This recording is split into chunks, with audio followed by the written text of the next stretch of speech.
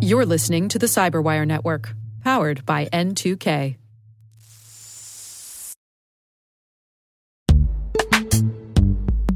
And now a word from our sponsor, Netskope.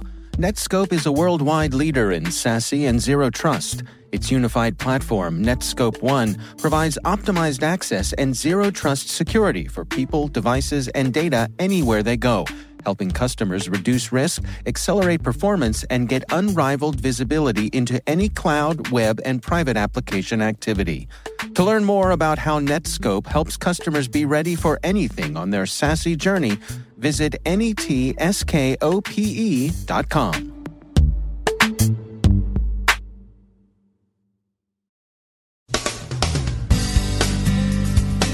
Hacktivists turn to defacement. They say they're performing a public service. Recorded Future takes a close look at ransomware's likely course in 2017. ISIS exposes itself online. Attribution controversies, the good, the bad, and the ugly.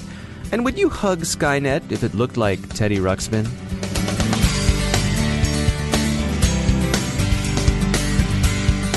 I'm Dave Bittner in Baltimore with your CyberWire summary for Wednesday, January 4th, 2017.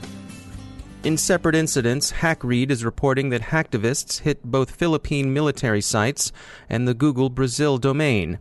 In both cases, their declared intention was to warn people about the need for better security. In the Philippines, someone with the handle Shinobi Hacksaw told the army it was pwned by me and warned, "Fix your security or I will be back." In the Brazilian case, one Korosh gave both a shout-out to his friend Shinobi and a sneer in the direction of rival NoFox as he kept a defaced page up on Google Brazil for about half an hour. Korosh told HackRead that Google Brazil was defaced to show the world everything can be hacked and we should not underestimate our security risks. So, okay. Although one thinks the point might be better made without inconveniencing users and subjecting them to a picture of two anime teens in all their large-eyed glory. One might, for example, consult some recent reports on threat trends. Recorded Future published an interesting one a few hours ago dealing with ransomware and what we should expect from it in 2017. Their conclusions stand in contrast to predictions McAfee Labs made in November to the effect that ransomware had peaked and might be expected to decline in 2017, which on the face of it isn't an irrational prediction given falling criminal profits and more widespread understanding of how to prevent and recover from ransomware attacks. But Recorded Future's report suggests that ransomware will continue to grow in the current year. They offer several predictions that are worth reviewing. First, ransomware will become just another tool in the hacker utility belt. It will be useful for distracting defenders from more serious attacks, as we've seen DDoS used. So large criminal organizations will use it for both profit and misdirection. A Carbonite study of ransomware reaches a similar conclusion about this sort of attack's utility as a smokescreen and distraction. Second, we'll see more attacks designed to publicly shame the victims. The public shame is designed to force quick payment of ransom. Third, we can expect ransomware to become stealthier. More examples of ransomware using no executable as a means of evading detection. Fourth, ransomware spam campaigns will target the security of webmail providers. Webmail is complex and offers an attractive attack surface. Ransomware can be expected to follow the same path here as other spam attacks. Fifth, a contrarian prediction, there will not be any ransomware IoT campaigns. It's too easy, the researchers think, to wipe or replace IoT devices, and so there's less incentive to pay. Related to the last is the sixth prediction. Similarly, there will not be a Mirai-style botnet installing ransomware. Finally, if there is a decline in ransomware, it will be because of law enforcement action. So support your local police, and if you're in the U.S., get to know your regional FBI office. The Daily Beast has an account of how Islamist exploitation of social media and other online platforms for information operations has proven a proverbial double-edged sword. It's been undeniably successful for recruiting and inspiration, but it's also been risky for the caliphate's information operators. Many leaders have been targeted when their phone chatter exposed their location, and ISIS dependence on the internet for its own version of command and control has enabled the civilized world to collect a great deal of actionable intelligence about the terrorist group. Unfortunately, effective inspiration needs only a few receptive minds, or what FBI Director Comey characterized as a few screwed-up individuals, to inflict the suffering and sorrow recently visited on Berlin, Baghdad, and Istanbul. The first week of 2017 continues to see skeptical takes on various attributions. The conclusions being called into question range from the debunked, like the hacking of the Vermont power grid, through the newly controversial, like the Russian malware-enabled counterfire against Ukrainian guns, to the generally accepted, like Russian intrusion into U.S. political party networks. Krebs on Security has a particularly good roundup of the grid hack that wasn't, with a reflective account of how the story gained currency. TIE Global's Jeffrey Carr calls bunkum on CrowdStrike's Danger Close report on Android X-agent targeting of artillery positions. He promises more details at the upcoming Suits and Spooks conference. In the meantime, Security Week says that CrowdStrike stands by its report. It's an interesting and complex case. We hope to learn more about it in the near future. And many observers continue to express disappointment over the level of detailed evidence contained in the FBI-NCCIC Joint Analysis Report on Fancy Bear's election hacking. Many of those same observers also note the difficulty of making such a case without disclosing more about sources and methods than the intelligence community would find it prudent to reveal. One overarching lesson to be drawn, perhaps, from these various attribution controversies is that it's rare that any threat actor is in sole possession of the attack code they use. The neutrino exploit kit, for example, may well have figured in Fancy Bear's bag of tools, but it's in a whole lot of other bags of tools as well. And finally, there's a fresh horror out there in the Internet of Things. Sean Gallagher writes in Ars Technica about a proof of concept for a grim connected toy he developed. As he put it, quote, "I had an idea to connect a speech-driven AI and the Internet of Things to an animatronic bear, all the better to stare into the lifeless, occasionally blinking eyes of the singularity itself with." End quote. So he took a 1999 edition of the Teddy Ruxpin animatronic bear, equipped it with a Raspberry Pi, and slaved the unholy monster to Amazon Alexa, with predictably disturbing results. As one commenter on the Ars site put it, quote, "A huggable Skynet on every kid's pillow. Oh, that's so sweet." End quote. But that's not the freshest hell, friends. It was left to Gallagher's competitor, Brian Kane of the Rhode Island School of Design, to penetrate the real heart of darkness. Kane connected Alexa to Billy the Talking Big Mouth Bass, a man cave artifact whose morbid tackiness rises almost to grandeur. The horror. The horror.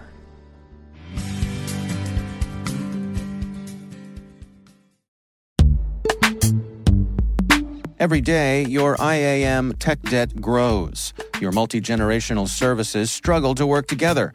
Building an identity fabric can fix this. It makes all your identity tooling stronger and allows you to connect any app to any service you want to use, with zero coding, zero maintenance, and zero app downtime. Strata's identity orchestration platform separates the identity logic from your applications, so you can optimize existing IAM tools and manage them in a single control plane. Now, every vendor, standard, and architecture work together. In short, building your identity fabric means you can secure your non-standard apps, keep your complex access policies, retire outdated IDPs, and modernize in record time. So build your fabric with Strata Identity and get rid of tech debt for good.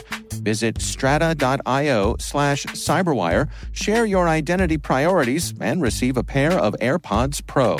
Offer valid for organizations over 5,000 employees.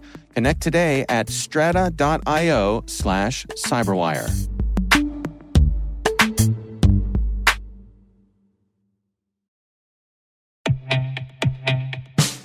And now, a word from our sponsor, 6sense. 6sense provides award-winning cloud-based automated endpoint and vulnerability management solutions to streamline IT and security operations. With its advanced platform, businesses gain complete visibility and control over their infrastructure, reducing IT and security risks and optimizing operational efficiency. With 6sense, you'll get real-time alerts, risk-based vulnerability prioritization and remediations, and an intuitive automation and orchestration engine so you can focus on your core business goals.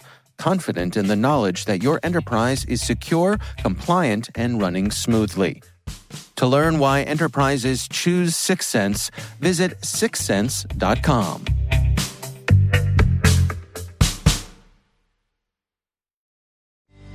Joining me once again is Malek Ben Salem. She's the R&D manager with security at Accenture Labs.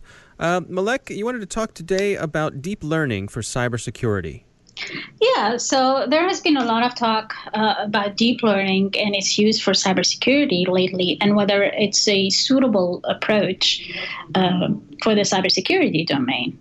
Well, as you know, deep learning is an area of artificial intelligence which deals with vast quantities of data.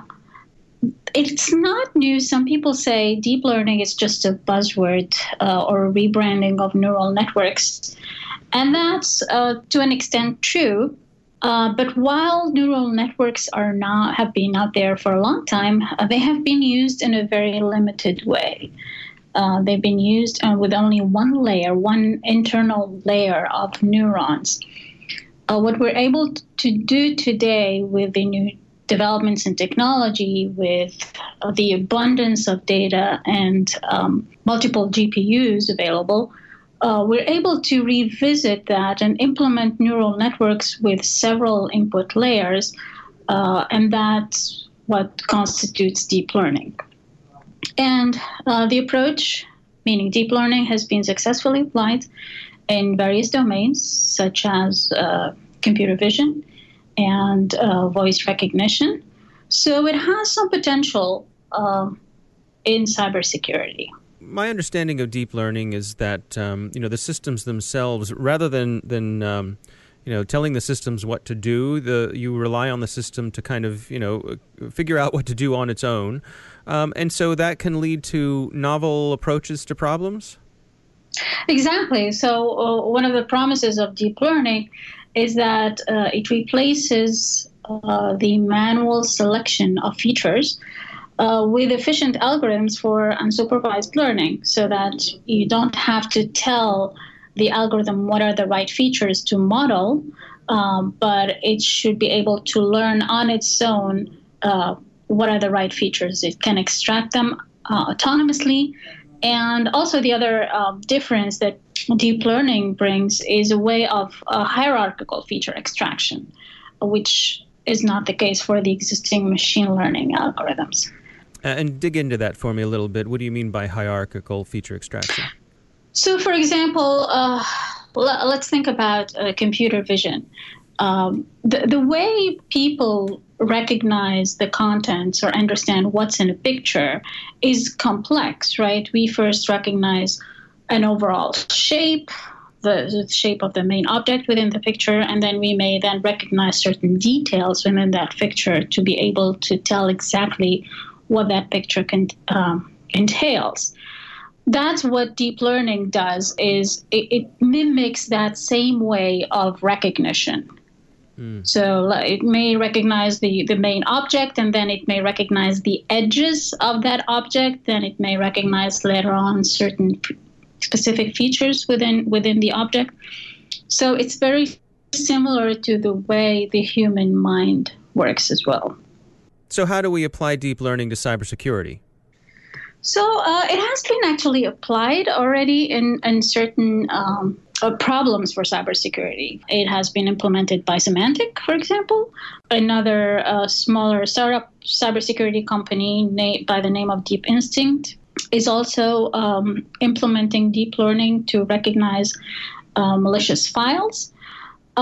It's being currently tested for network intrusion detection and detection of DDoS attacks, but results at this point, are promising, but are similar to existing machine learning algorithms. The point is with deep learning is that it requires a lot of data. So wherever we have a lot of data, that's where it shines. And another promising application for it could be with spam filtering and spear phishing. So I expect that it will be applied successfully to solve that problem as well. Malek Ben Salem, thanks for joining us.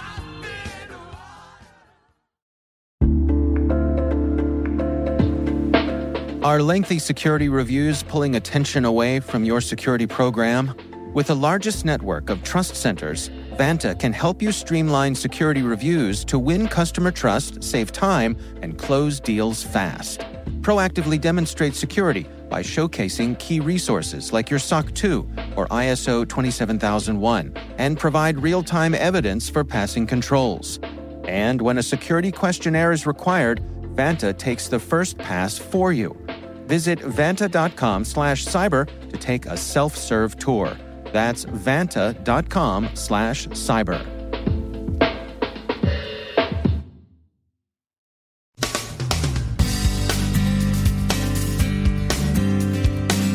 And that's the Cyberwire.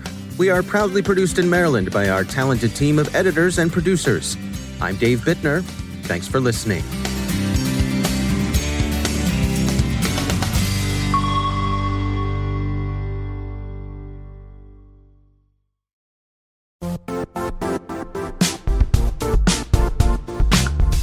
And now, a word from our sponsor, Zscaler, the leader in cloud security. Cyber attackers are using AI in creative ways to compromise users and breach organizations. In a security landscape where you must fight AI with AI, the best AI protection comes from having the best data. Zscaler has extended its zero-trust architecture with powerful AI engines that are trained and tuned by 500 trillion daily signals. Learn more about Zscaler Zero Trust Plus AI to prevent ransomware and AI attacks. Experience your world secured. Visit zscaler.com/zerotrustai.